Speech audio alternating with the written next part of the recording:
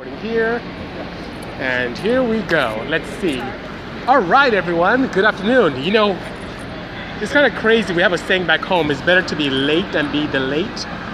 So I'm here at the beautiful Los Angeles Convention Center in the Technology Pavilion. Go figure, right?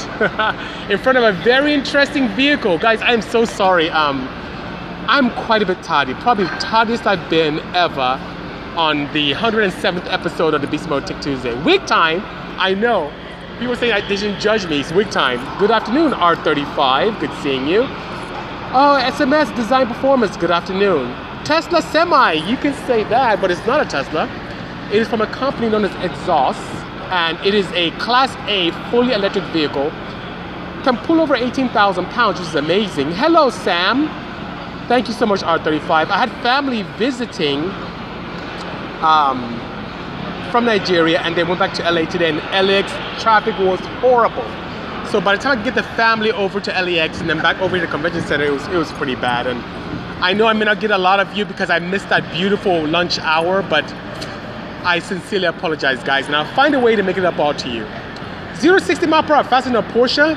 Well, if it's a 356, maybe. But this is about payload, and like I said before, the future of mobility, and that's what I'm going to be exploring here today. So as we interact on this tail end of the Tech Tuesday, I will walk around and keep you guys abreast of what's going on. So right, once again, in front of me, or behind me I should say, is a beautiful example from a company known as Exhaust. It's XOS, so you can Google them and look it up, and it is a full electric. It'll be in production in 2021, and it really shows the future of what is happening in terms of sustainability and mobility as well. And here's the cool thing. I like going fast, like many of you here, and torque is so key. So as I've seen the EV that, Sam, you are part of, it's amazing how you can experience what you don't see with conventional internal combustion. Immediate torque at 100 RPM, immediate efficiency at 1 RPM, which is amazing. So will I be electrifying any projects? So Aaron asked a good question. So Aaron, take a look at SEMA, what we put up even today, and what we did last week when we were at SEMA. I electrified the very first 935 ever. So the Porsche 935 is something that was my first foray into the full EV space. In terms of integrated motor assist, or a combination of both internal combustion and hybrid technology or EV technology, we did the Honda CR-Z in 2009. And thank you so much, German John. And then, of course, we did some other things with the Ioniq with Hyundai a couple of years ago in 2017. And now it's really nice, you know? Easy's asking, how do you measure horsepower for EVs? Are they tunable? Absolutely, same way. So the ability to overcome an inertia, which you may see with a roller dyno, or the ability to overcome a fluid in an orifice in like a hub style or hydraulic dyno is the same way you measure it. Since we tend to look at electric motors, and most of them are used in watts or multiples of watts, in this case kilowatt, that's what we use as an energy conversion in terms of power, but it can easily be converted into horsepower. So the EV that we put together is a 475 kilowatt motor, which is about 636 horsepower. So it still is the same way. And it can be tunable. You have the capability of tuning inverters, using controllers to be able to determine how the output comes out from the motor itself. You can have it mimic what you see in a petrol engine, where you have a low torque capability and it goes up to peak torque and falls off. You can have the capability of having immediate torque all across the board. You can limit the output as well. You can take into consideration any kind of fail-safes with heat and safety and traction control. So it's very tunable as well, you know? On an EV, what's the max horsepower they can make or torque? There's no maximum. Same way with petrol engines, you can keep adding cylinders or keep making things more efficient. Same thing with electric motors. You can have the windings of electric motor, the type of phasing that it uses. Is it full DC? Is it AC as well? You can have stacks or chains of different motors.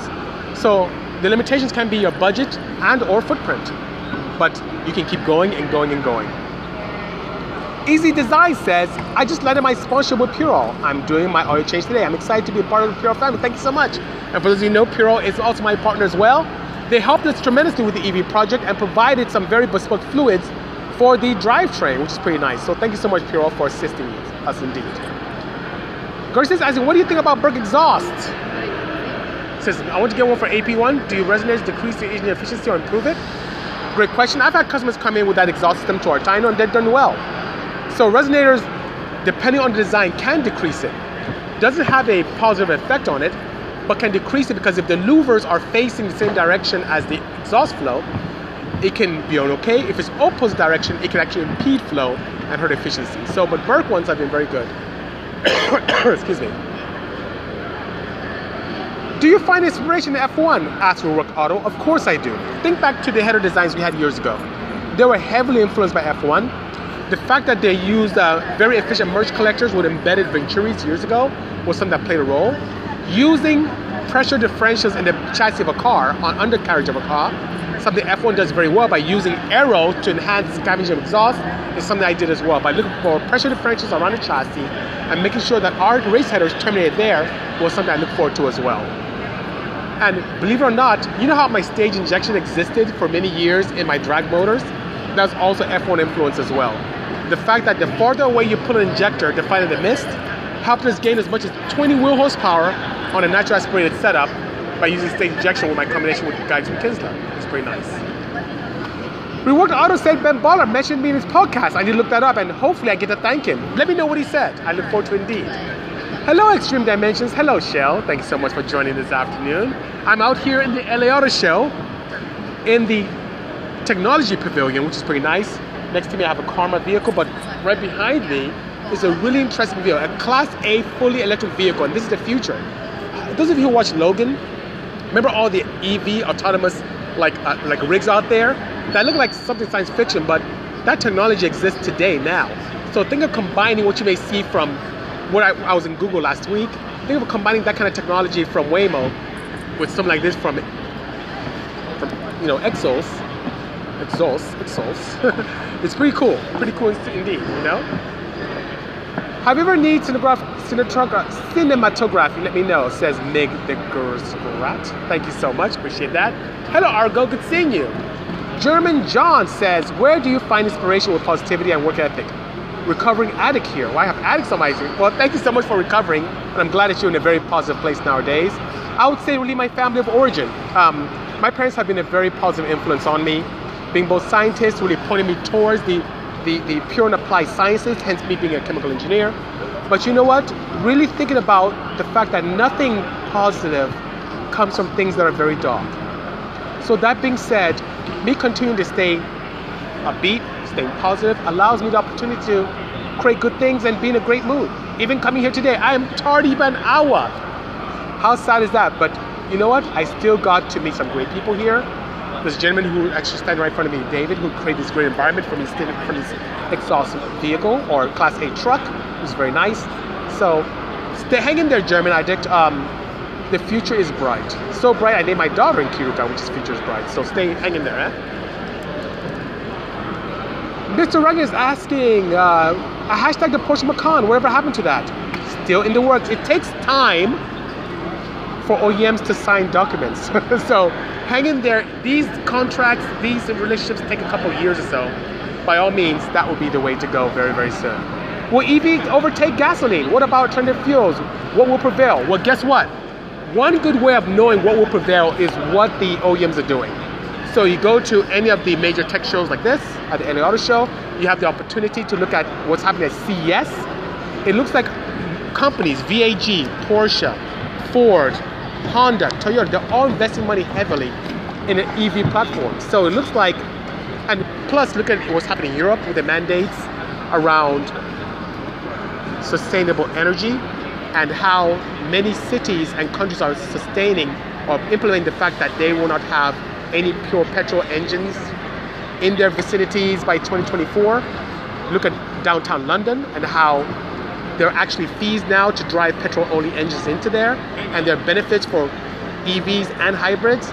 It looks like the electric motor is now going to really do extremely well. Despite the efforts of GM in the past and now the success with Tesla, more and more companies are jumping into it. Look at what Ford did with the Mustang E, the new Mustang that exists.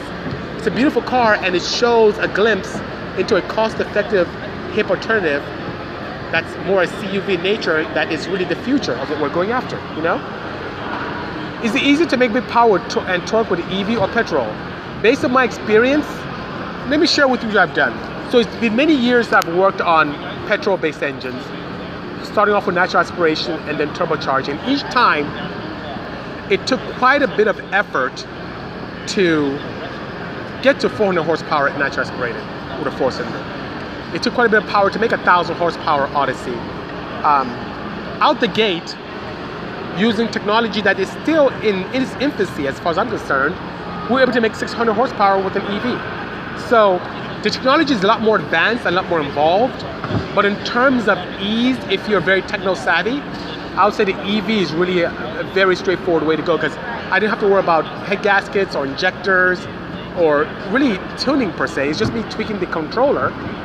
It's a really straightforward way of making power without having to worry about those small tuning nuances of air fuel ratios, ignition timing, and knock, and swirl, and intake manifold design, and turbocharger sizing, and all that good stuff. And guess what? It's very clean. I don't have to worry about exhaust fumes or anything like that, which is pretty interesting, you know? Andrew Reese is asking, how's the MR2 coming? It's sitting in my facility. So we spent the majority of this year doing quite a bit in builds with customers and ourselves with the wagon and so whatnot. Then SEMA came very quickly, and then SEMA ended a week ago, and we spent the balance of that week between SEMA and now catching up and tidying up and catching up with customers and with projects and so on and so forth. So I haven't had the time to really play with any projects. I'm really good, but I'm not that good to jump from project to project to project. If anything, we're trying to learn more that we can more on a daily basis with our EV project that we have. So the MR2 hasn't been touched quite yet. Hello, Chibi Meow Meow Meow. Good seeing you. Thank you so much for joining us today. Pansa Sin says, I have the best attitude on life. Thank you so much. I can do nothing but be positive. And I'm telling you, you have no idea what I go through with family and customers and daily activity. But staying positive is really something I really have to embrace and do that indeed, you know? Downmouse85 is asking a great question. Is it necessary to degrade cams? Skunk 2 Pro 2s, N9 ported head, 13-1 compression, B20 VTEC. And the answer is absolutely, Damos85, you have to. Degreeing does a great thing. It gives you the perfect correlation between your head, center line of the camshaft, and your crankshaft. And that's the way that you can ensure proper power, especially proper reliable power. You have no idea where the center lines are for manufacturing defects or manufacturing tolerances, so on and so forth. Above and beyond that, if you deck ahead or deck your block, it changes the center line. It moves your timing in a retarded environment. So, even belt stretch plays a role. If you stretch your belt, which happens after a belt's used or put in service for a while, if you're using a belt, all that makes a difference. So if you want the best optimum power, it is very important that you degree the camshaft based upon manufacturer's recommendations.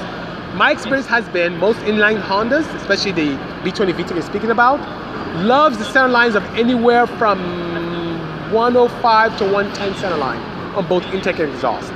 And by doing that, you can ensure optimum performance. And if you want to move your power band slightly, you can advance or retard accordingly. But make sure you pay attention to your valve-to-valve and piston-to-valve clearances. Extremely important indeed.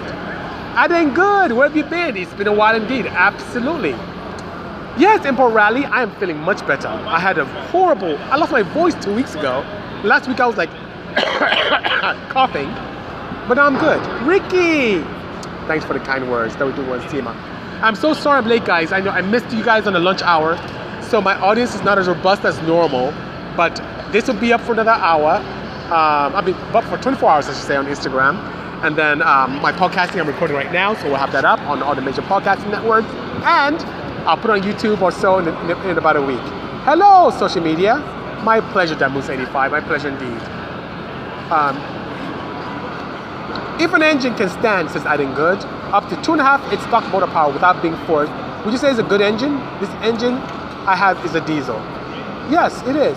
But you know why I derive pleasure from Aiden Good is finding those weak spots, areas of opportunity. So strength could be, yes, rods hold together, rod bolts hold together, piston ring lands, good to go. But what about the valve tray? What about the springs? Something to think about. Benico says, best in the business. Thank you so much for the kind words. Reworked Auto says he's a certified EV tech for Jaguar Land Rover. Great place to live. It's dangerous for average people to play with, and you're right. Reworked Auto, I cannot downplay the type of voltage we play with. Everything from 400 to 800 volts, it is not something that you should tinker with if you're not very familiar with it. It's something just like think of the earlier infancy of the petrol engine. The mishaps people had sitting on this tank of fuel. Safety is very, very key, and you should be extremely careful dealing with anything high voltage, by all means. So even though there's efficiencies and fun and power and torque to be had there, it's really, really dangerous and something that should be left to experts. So what our advice is, if people ever had the chance to want to, let's say, do an EV conversion on their Porsche or their Caterham, come to us. We're becoming experts very quickly. We'll be more than happy to take care of all that for you. All you have to do is toy and drive. How cool is that, So, Fox is like, do you custom build the motor or was it sourced from a Tesla or Element? Neither one. It was a mismatch of parts. What you may see with the motor and inverter and drivetrain is something that is akin to what you may see from a Tesla, but heavily reworked. The controller is completely bespoke. My shifter is like a shifter from like a Quaife. So it's a mismatch of quite a few things, but with our own touch to it, which is pretty nice, But that's a great question. Thanks for asking. Ken Show is asking, what are my thoughts on hydrogen vehicles? I think it's amazing. Hydrogen is what I love so much because it's plentiful, and the elements that come out of the tailpipe is water. How cool is that? Not very fast, not very powerful, but extremely sustainable. The only challenge is you have very limited places to fill. So filling up is, I'm so sorry, there are people laughing, I'm so sorry about that, but the challenge is stations to fill up with the hydrogen. That's the only difficulty is be able to do that. And that's the advantage I feel that EVs have, because you can plug into on level 1 to a regular 120 outlet. If you work with level 2, you can go to a 220, 240 volt, which is pretty cool. And you have access to many stations. Even here, as we came in here, we saw many places to recharge. So that makes the EV a little bit of a step up from what you may see with other setups, I think I said, I've been away fixing my car. The turbo decided not to play anymore and smoked. Oh, I'm so sorry. New hybrid turbo fitted along with from our intercooler and running bigger and better than ever. Oh, fantastic. I love to see great, successful projects like that. Thank you so much. Marlon from Florida, thank you so much for joining. My day's been great. I had family who stayed with me. My mom was in the country since early in the year. Made things very possible for me. So, Mom, I love you. Thank you so much for being there for us and the family, allowing me to push forward my projects and many late nights and sleepless nights, and you took care of the family. I really appreciate that. And she's on her way back to Nigeria. So dropped me off at the airport. Traffic was crazy. Airport was like half of it was closed for construction, so I couldn't park anywhere. It was bananas. But I made it here an hour tardy. How crazy is that? So I'm so sorry, guys. I sincerely apologize for that. Have a great day as well, R3513. Next time, I will definitely be here earlier so you can spend more time with me, I think good say, what would you say your number one car at SEMA was and why? I would say on the OEM side, number one was the Veloster N that we built. The one, thanks to Paul, aptly named the Veloster Raptor. That was a 320 horsepower 2020 Veloster N, which is a competitor to the Honda Type R that was in the Hyundai booth. And the OEMs loved it. It was the first time in a long time that I never went inside an engine. It was just all purely bolt-ons, exhaust, intake, ECU flash, all that fun stuff. And it was a fun, challenging project. So that was number one in terms of OEMs. On the privateer side, I would say by far the K3 EV. Our first foray into everything electric vehicle. It was a 935, which was using the original body molds from Kremer, which is really nice. So it's a very authentic 935 body infused with the latest and greatest in automotive technology for mobility. And that thing is frighteningly fast. It's so scary fast. And I'm only using half the battery packs, imagine that. Greetings from Denmark indeed. Good seeing you, Elba. Thank you for joining us. Oh, Fox Design says hello. What kind of truck is that behind you? It's a race truck? No, it's actually a standard. I'll try and lift this up so you can see even better. See right there? It's actually called Exos, and it is a Class A EV truck. And we'll walk around and we'll ask some questions afterwards of the chap who's involved with this. And it just shows a little bit of the future of sustainability and payload capability as well. I think 18,000 pounds is a walk in the park for this thing. and it's going to hit production. They're based in LA, so it'll hit production in 2021. Hello, Alfie. Good seeing you. Lazy. Thank you so much. Love you as well. Thank you so much, Marlon. Appreciate that. Is that a whole drag truck? No, it's not for drag, but it could. This would make actually a very good drag truck indeed. Quite aerodynamic. The front end. It's pretty cool. Okay. Brazil's in the house. Mauricio, good seeing you. Tim says, BC, you're a legend. I love all the cars you build. Thank you so much. And the best is yet to come. Unco Kate is asking how was SEMA. SEMA was fantastic. We had a great time. Had 5 cars there. 2 of them from OEM. Other 3 were Porsches. We had a center seat in the Dynapack booth for Mattel. We had a beautiful, beautiful at AEM booth. The beautiful K3. How's that K3? Read that too. 935X, which is a petrol-based twin turbo setup, which is absolutely amazing, which is nice. Did you write the tune for the Veloster? Absolutely did. Marlon E.G. says, SEMA was amazing. First time, but it'll be good. Good to make it a Mecca, Marlon. It was great seeing you right in front of Turn 14's booth. That was pretty cool. Hello, Will86. Good seeing you. What's the name of your podcast? That's Brap Brap Brap, who I met last week as well. It is BC Moto Tech Tuesday. So go on any of the podcast networks, whether it's Spotify, Radio Public, Apple Podcasts, Google Podcasts. Type in BC Moto and it'll come up. Very simple. Arengood says, possibly the most important question ever asked on Tech Tuesday, when is Stitch out to play? Guess what? That's a great question. Now that we're back and the dust settling, I have 2 things I need to do. I need to do some testing on the K3V, do some testing on the wagon, and then coordinate my friends from Hoonigan to really take a look at this build and follow me through the process of building Stitch and getting her back out there to play. So let's say late December. I think that'll be a good one. Hello, Brian. Thank you so much for the kind words. My pleasure, brap, brap, brap. I think they're about to start a conference. So, guys, I may have to fly, but I will not leave you hanging. I will definitely have an opportunity to walk around a little bit and show you guys what I'm seeing here. So, as I come in and out, please feel free to join me. Mio says, love your work. I have a twin turbo 3.6. Bill for RWB. Now, what's your tips on breaking in the engine? Very simple, Mio. I'll make it very quick. Do not use rubbish. See this sign right here, Purell, next to my Porsche emblem? Use some of their Purell SAE 40 and break it in. Put it in, have the engine running for about, up to operating temperature, about 10-15 minutes operating temperature, drain it out, get all the rubbish out.